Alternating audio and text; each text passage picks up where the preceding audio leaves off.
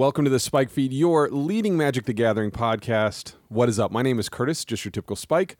On the line with me, my good buddy, executive producer extraordinaire, and clearly dressed for actual winter, Cameron McCoy. Friend, how you doing? Good, man. Yeah, I got the sweater on. I'm chilly today, okay? And that's a day to celebrate in my book. I'm done with this warm November stuff. Sure. Right? Yeah. Hey, I work at a place where everyone is either much older or much younger than me. And we had a pretty intense rainstorm, and somebody used the comment November rain, and I said something, song lyric from the song, dead. Nobody got it. Oh, that's a shame. It's a shame, right? I feel like that's a keystone. That's a keystone to the early 90s MTV music scene, right? And a great solo. Oh, yeah. So, Cameron, if you could work on that this week. Forget magic. Forget magic. Guitar solos. Guitar solos. Yeah. Am I wrong, dude? Am I No, wrong? not at all. Like, this is a brilliant idea. Though I just picture like your wife in the other room going, oh, Guns N' Roses again? Again. All right, dude. Hey, so I'm kind of going to like go over some stuff with you. We do have some Brothers War spoilers. But it looks like you've been having a really good experience with Canadian Highlander, and I really want to dig into that. So, like, kind of jazz me up for this format. Talk to me about it. Okay. As our pre-show content has kind of, we talked a little bit about Commander. This is like a razor's edge from Commander. It being competitive and just being one-on-one is great, but there's like so many other elements of it that you just one wrong turn and you're into Commander territory. But on its own, on its face, Canadian Highlander, man, I love this. I love this so much. I'm playing like this Grixis list essentially. It's like a who's who of like, I have one Cruel Ultimatum that I got to hardcast, and that was great. But then everything from like Baleful Strix, Jace Vryn's Prodigy, Snapcaster Mage, Thing in the Ice. Like, I mean, it's just like this who's who of like amazing creatures, really, really good spells, and it's a great supplement to just I forget about certain cards that were printed a decade ago, and like, oh yeah, something like Kess Dissident Mage. It's a really fun, interesting, different card. And I played that a long time ago, and look, I had a play set just sitting in my binder, so I was able to put that into the list. And I love, there's no wrong way to go about building the list, which is also something, I can spend hours, and I'm sure you have too, just looking at deck list and like trying to like negotiate, like what are you putting in that 60? What does your 15 look like? And with this, it's just really refreshing sometimes to just like, hey, I need to fill some spots. Got Eternal Kefnet. You're going in my list, right? Like, it's just like, there's no wrong reason not to do that if it kind of fits within the color chart and everything else that you're doing. So, anyway, this was just kind of like a casual Tuesday night gathering that I did. But, there's like nothing on the line or anything, but it was just really, really fun to suit this up, play Paper Magic, and have a little bit of like a competitive, weird mashup of 100 cards. It's great. So whenever you say you're a razor's edge away from Commander, do you mean in terms of the deck building, the culture of Canadian Highlander? Like, do people get upset if you play a Wrath, for example? No. Like, you put a Wrath in there, okay? Like, we're going that way. And it's just more of kind of like the deck building. I just feel like because you're trying to put 100 in its singleton, anything kind of goes, and that's where I'm saying like the razor's edge. Like, I do appreciate like what this is, but I can also just see it leaning into that a little bit more of the casual thing of like, I'm just going to try to create the most big bombastic thing rather than like really trying to focus in on like what are these cards that are actually going to allow me to win, right? So there's a razor's edge there. Yeah, and there's not really a competitive scene for it, right? Like that's the other kind of thing. I mean, and that's the same thing with pre-modern or old school or whatever. Like and there are people that really like to build old standard versus decks, right? And then like you can get a representation of a good balanced standard. And I've never really kind of crawled into that hole, but man, you could have a lot of fun playing some great matchups from standards past, right? Yeah. But no, that format continues to intrigue me. I thought it would be more affordable on Magic Online than it actually is, but Magic Online, well, exceptionally inexpensive compared to the real thing, power and fetch lands, and notably some of the more recently printed stuff, which hasn't been getting opened at the same rate, has really affected that economy. So I've been really stunned at like when you go and you look at the price of some things, you know, a Black Lotus might not be that expensive, but you know, like an Uro might be incredibly expensive, right? Yeah. It's the economy of that world. But I have to, like, this is a little bit of therapy time, and I want to just kind of get this out of the way here. Really not been super happy with just relegating myself to Arena. So I kind of started to look around at places to play physical, and like basically where I live was a standard hub for many years pre-COVID. And like you could go to any F&M, reasonably expect between 10 and 30 people. And that was the scene that I was engaged in. That's the scene that I liked. Actually, and I don't think this is definitely pre-show, Modern took a while to take hold in Kansas City. And eventually it got there and kind of eclipsed it. But right now, most F&Ms near me are Commander. And I should also point out, not a lot of Commander, like 4 to 8 players kind of Commander. So it's kind of a friends group that shows up. But I ended up going to a Flesh and Blood F&M. So it was kind of strange. There were 4 people playing Commander. There were 6 people playing Flesh and Blood. And I think that's where a lot of the competitive player energy has kind of gone, at least in my local region.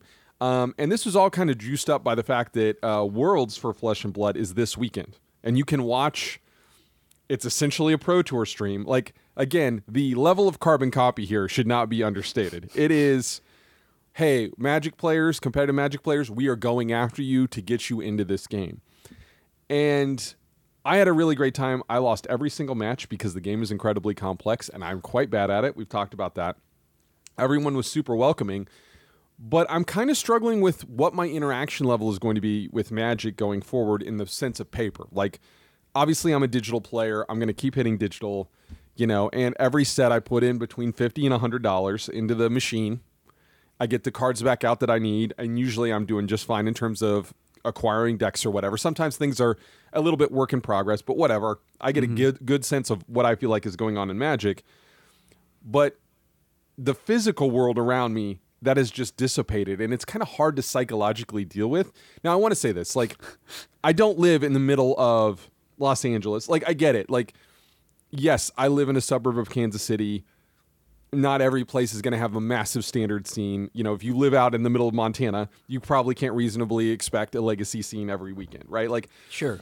There's a piece of that is on me, and I understand that, where I've chosen to live. But it's a little bit disheartening, and I kind of had this moment of like, am I never going to buy a paper Magic card, like single for a deck, ever again? Because there's genuinely no reason for me to right now. Talk me off the ledge here, Cameron.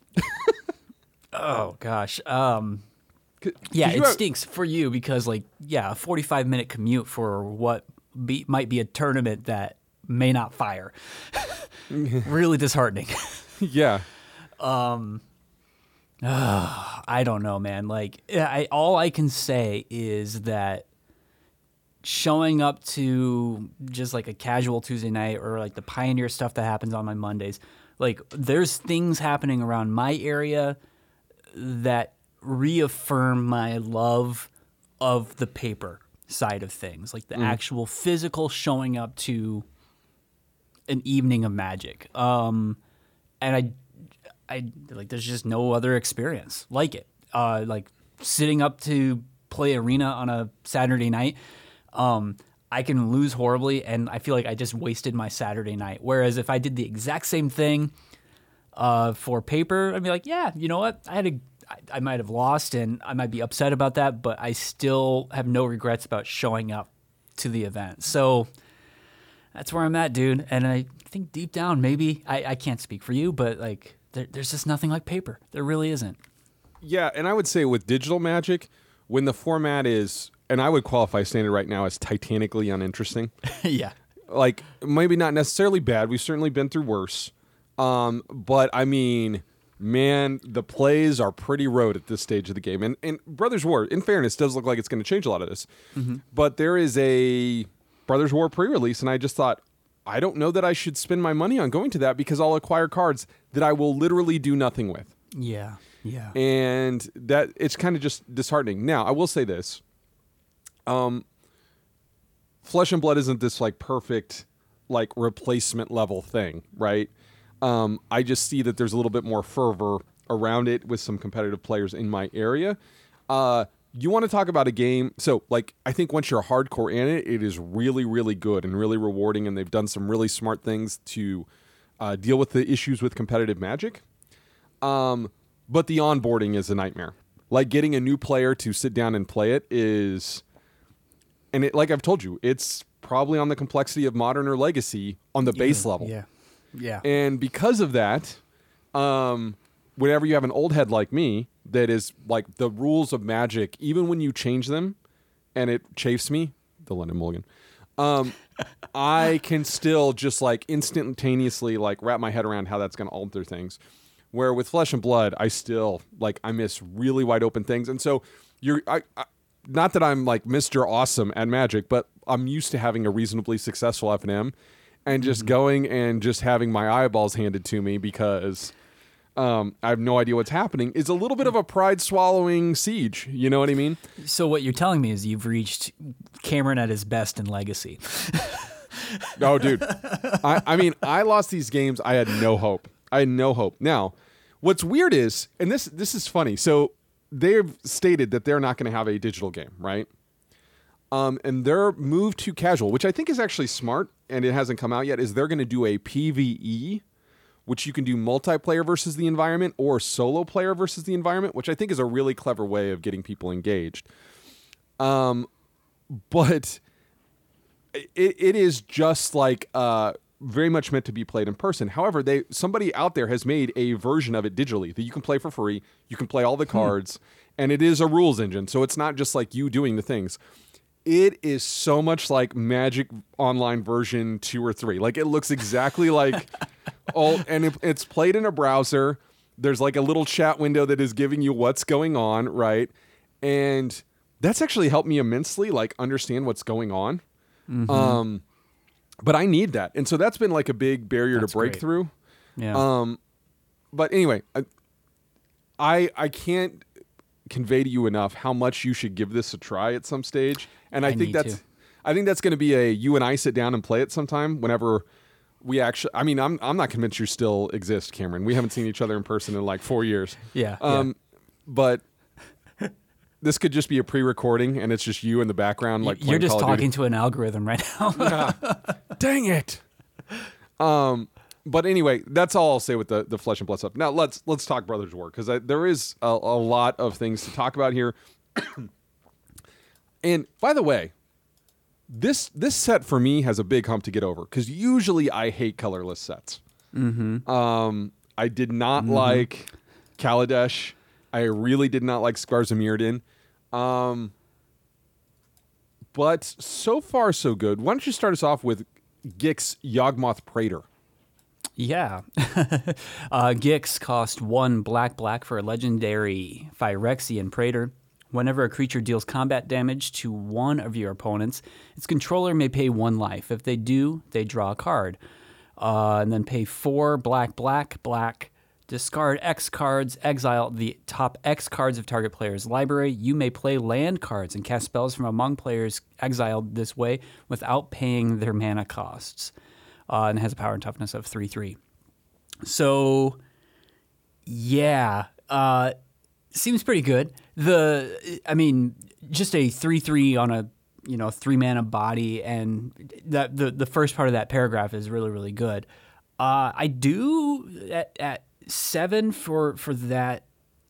If you activate that, that's some spicy stuff right there. And so I could see that being good. And since we still have some treasure and we have so many other ways that you can cast this, seems like black might still continue to be a pretty good thing with this and Invoke Despair.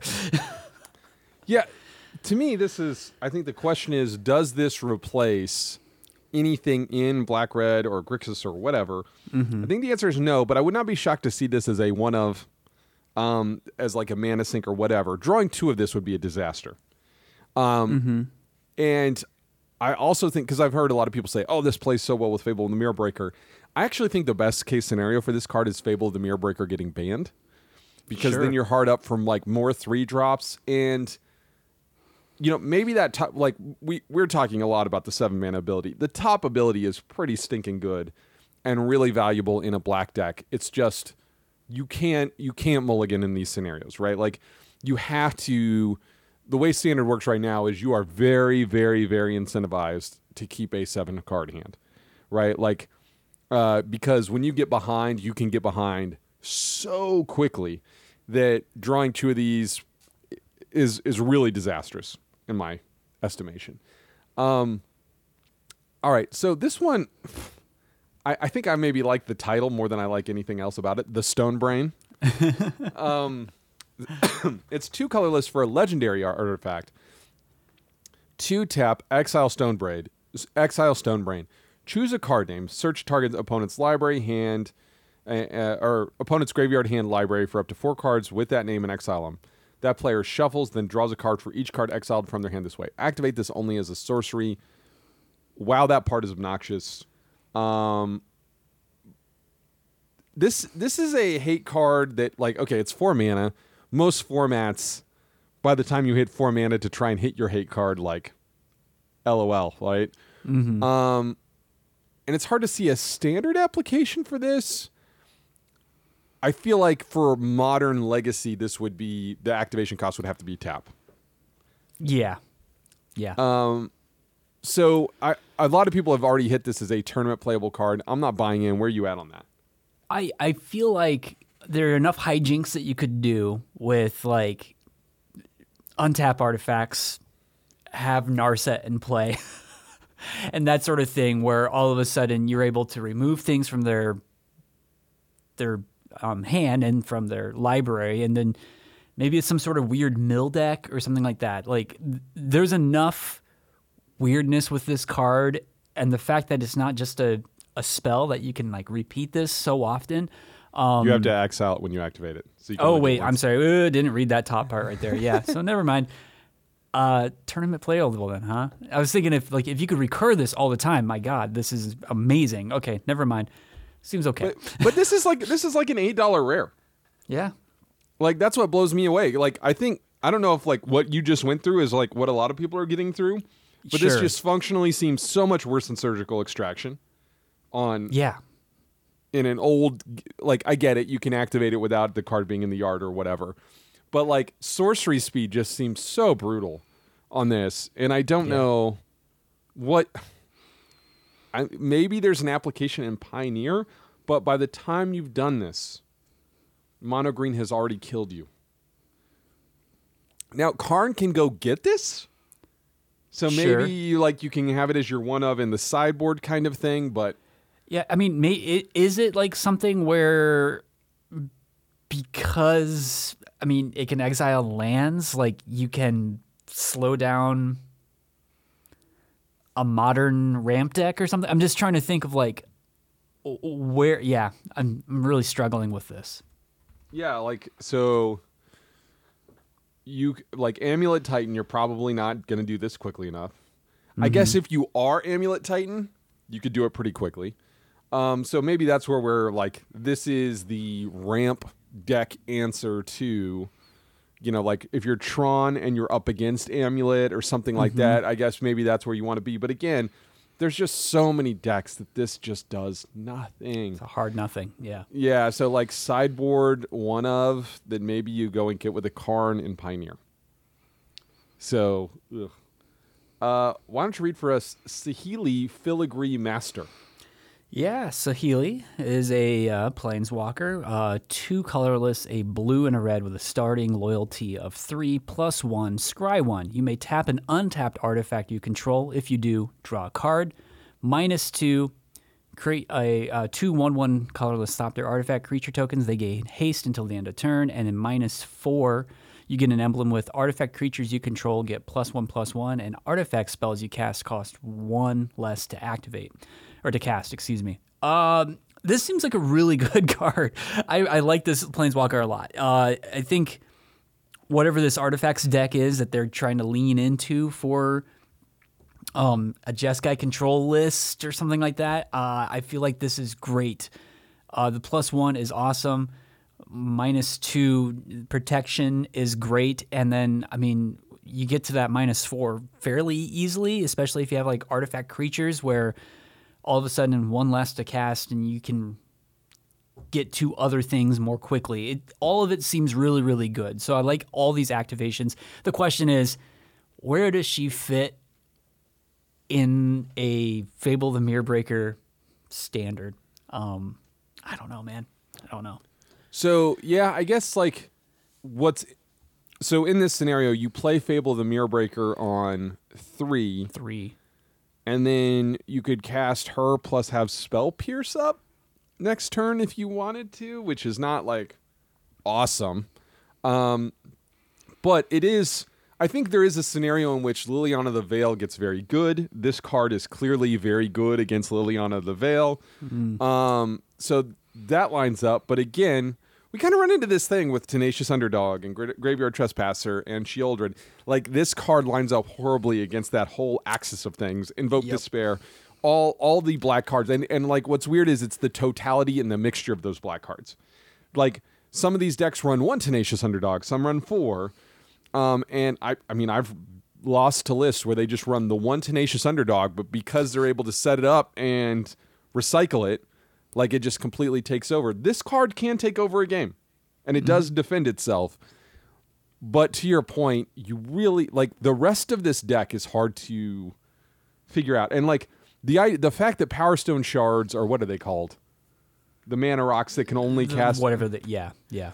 Like, the fact that they cannot help cast this really, like, impacts how you have to build these decks. It's such a weird constraint, and I don't know that I'm super clear on all the rationale, right? But I think they probably put that in for a reason. I'm assuming that they tested Standard. Your guess is as good as mine not these days. Maybe Standard's just not for me, Cameron. Have I thought about that? Maybe I should give them $1,000 for a pack of cards. Absolutely. Maybe that's the problem. That's the right solution. All right, last one. And we haven't really talked about Prototype, which is this really interesting thing that they're doing with artifact cards, where you can make them, you can cast them basically for a color cost, or you can cast them for their artifact cost, effectively making them split cards, which is super interesting. So Phyrexian Fleshgorger. It's an artifact creature, Phyrexian Worm, for 7 colorless. It has Menace, Lifelink, and Ward is pay life equal to Phyrexian Fleshgorger's power. Okay?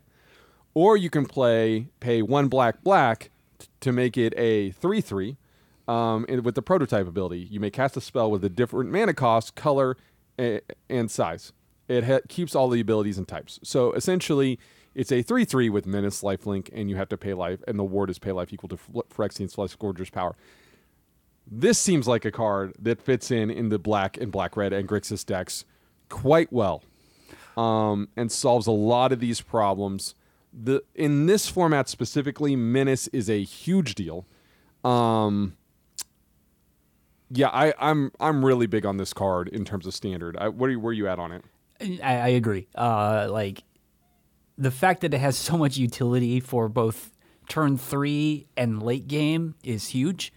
And yeah, just having like that Ward on a 7 toughness or power, creature is huge if you get to that late stage in the game, on top of like you're just gaining life then, right? So like there's so many, like this in combination with Sheoldred just seems like major life swing turns that can happen. So I'm up on this card. I like it. Yeah, I mean, this is the kind of card, I don't think it will be, but if control becomes a thing, it's good enough to be in a control deck. Yeah. Right? Because then you get that versatility of the minutes, the lifelink, and you're casting it for 3 or for 7, right? Yeah. Whereas if we're talking about the black-red decks, they're probably going to cast it for 7 once in every 50 matches or something. Like, it's just not going to come up nearly as much. But, man, that life pressure, like, there's going to be times where you're in a matchup, you play this for 7, and they can't effectively pay for it because they're at 5 life, right? So, like, it is a seal of kill you, and that's pretty powerful. And exile effects, it also works around that because it's a ward thing. So, really, really strong card here. Okay, some notable reprints that I just want to throw past you to see if you had anything. Remaining Cycle of Pain lands. Fauna Shaman? Ever heard of it? And Blast Zone, which is from War of the Spark. So I would say more relatively recent reprint. Yeah, that was a good card. Where you at on these things, man? I maybe I'm gonna regret saying this. I'm glad to see Fauna Shaman in like these newer formats that are the non-rotating formats that are gonna be popping up. So like I'm glad to see this in Pioneer / Explorer. I think that's gonna be exciting. It's great to see the Pain lands. I'm great with that. And I forgot how much I enjoyed Blast Zone. And once again, it's like one of these random Pioneer cards that doesn't quite fit into Arena yet. And so it has total utility and is a very, solid option for a lot of different decks if you want to go that route. So, yay. Dude, Blast Zone, I was convinced was going to be like an non-rotating all-star. I was like, dude, this thing is unbelievable. You're going to like, and this was before, things got really, really intense. Yeah. In terms of the power level, because it was War of the Spark, I'm pretty sure. And I like ran out, traded for 4 of them. I was like, man, this thing is going to be an all-star. And now it's, hey, it's a good card. It sees play on occasion. Yeah. Fauna Shaman, we have to see what works with it. Because it is a card that is inextricably paired in my mind with Vengevine. Like, that was the standard deck, is you would pitch a Vengevine, cast some dudes, oh, here comes a Vengevine, and that's just not what this is right now, right? Yeah. But if we could, let's just be real with each other. Vengevine, sick reprint. I would love that card coming back. So, anyway, I actually, negativity aside from the beginning of the week and the lack of paper play around me, I actually, for a colorless set, I find myself a little bit more engaged with this set than I have, or since, the Kaladesh Aether Revolt, I really didn't love those sets. So I'm maybe optimistic here. Where are you at on it, man? Good. First and foremost, I think I misunderstood which card we're talking about with Blast Zone. I'm thinking of something completely different. So I apologize. I forgot this was the War of the Spark land. Anyway, yeah, other than my forgetful knowledge, I'm looking forward to this. Like always, I'm always a little reticent with like celebrating the artifact sets just because I always feel like there's always danger with that sort of thing. But just based off of like what they're trying to do with prototype and like limiting where these cards can fit in certain decks, I'm intrigued. I'll say that. Yeah, and I should say Scars of Mirrodin wasn't necessarily broken. Like, the Splinter Twin thing happened in that, and that was also the Blade, Go era. But, the swords themselves weren't the broken piece, right? But, like, with Kaladesh, I think that was one of those real peaks in, with Aetherworks Marvel and all that stuff. We're like, this is edging on unplayable, and then we calmed down, and then we were like, then Eldraine attacked. All right, dude, let's get out of this segment, come back and talk about what else we've been up to.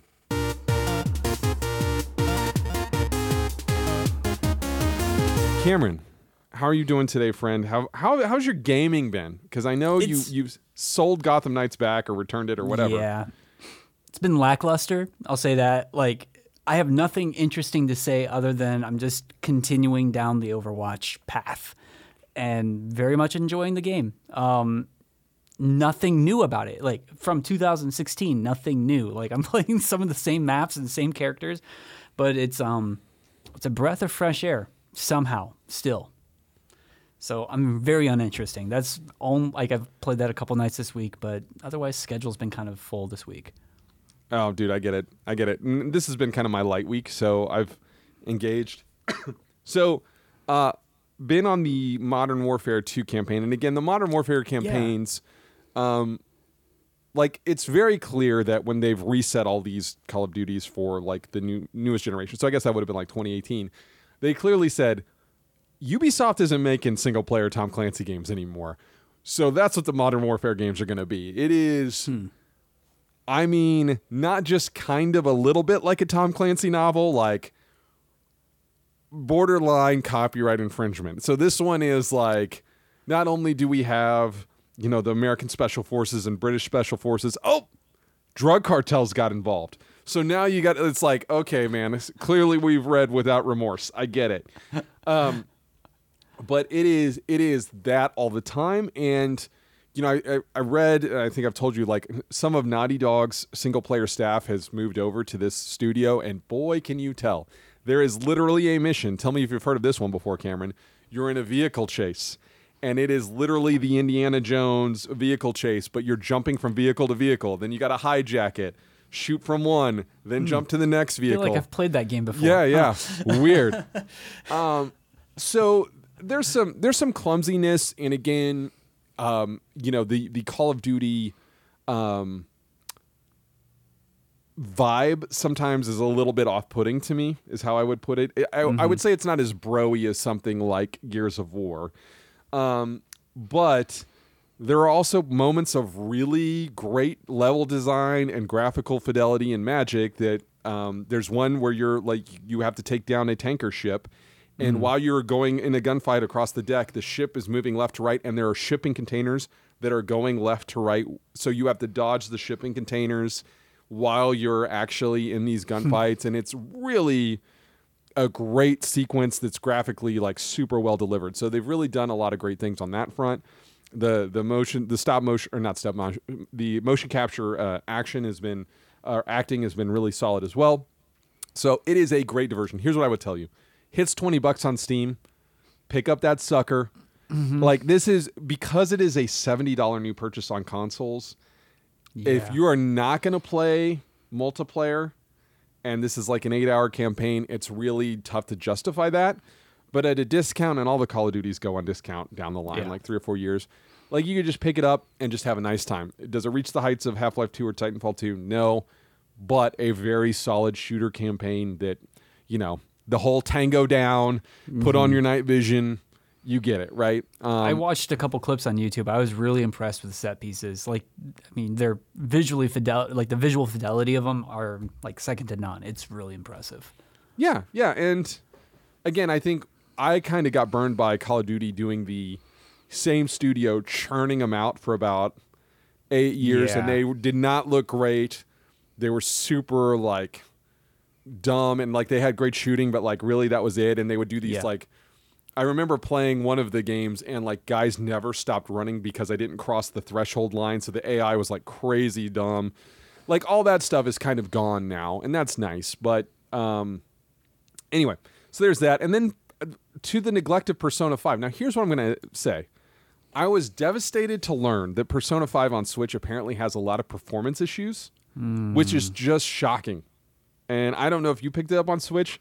Haven't yet, but I guess it runs at sub 720p. That hurts. Because it's a great looking game. Yeah. And also not that graphically intense here, guys. No. And so I got it on Game Pass, which was a bad idea because that means I'm going to be paying for Game Pass for like hundreds of hours. So I think I'm just going to pick up a copy on Xbox and play it. Because it looks great, loads fast, all these things. And but I know, I just wanted to throw that warning to you if you didn't know that. But apparently it just runs really poorly on Switch. That's a bummer to hear. And I know you were like, man, if I could only just put 100 more hours into that. Yeah.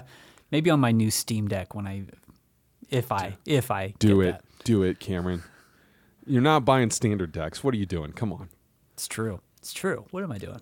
What is the chase card you want for this Canadian Highlander deck that you would be saving up for? Do you have something like that? Oh, yeah, it would definitely be one of the power cards. I mean, like if we're gonna go real all out, like just put a time spiral in there or something like that. Okay. I like it. Well, Cameron, if someone would like to get a hold of you and try and sell you their really, really legit Power 9, where could they find you? That's all on Twitter at Cameron_McCoy. And I'm Matt Curtis. Now, our official show feed is at SpikeFeedMTG. We'll check you guys next week.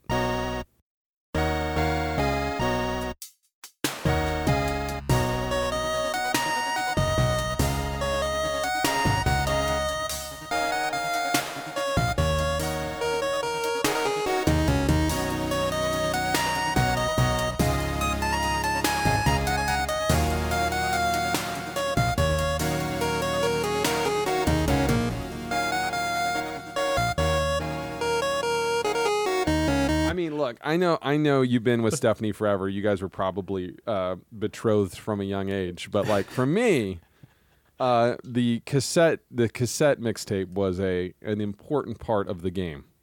You know? High art. Okay. Yeah. Like it's a shame that like expressing yourself through music thing is just gone. Yeah, like the playlist just is not the same. Just not. I think even a CD, even giving someone a mixed CD is just the coward's way. You have to do zero math. You have to wait for zero songs to come out on the radio, right? You don't have to have that debate in your head of like, oh man, the DJ talked over the beginning of this song. Mm-hmm. And does that mean that kills the vibe? Do I need to go back? Mm-hmm. To this day, and I'm sure you have this too, I have like certain mixtapes that like when I hear the song, I think, next song is by the Cars because that's how the mixtape went. Right there with you. All right, let's talk video games.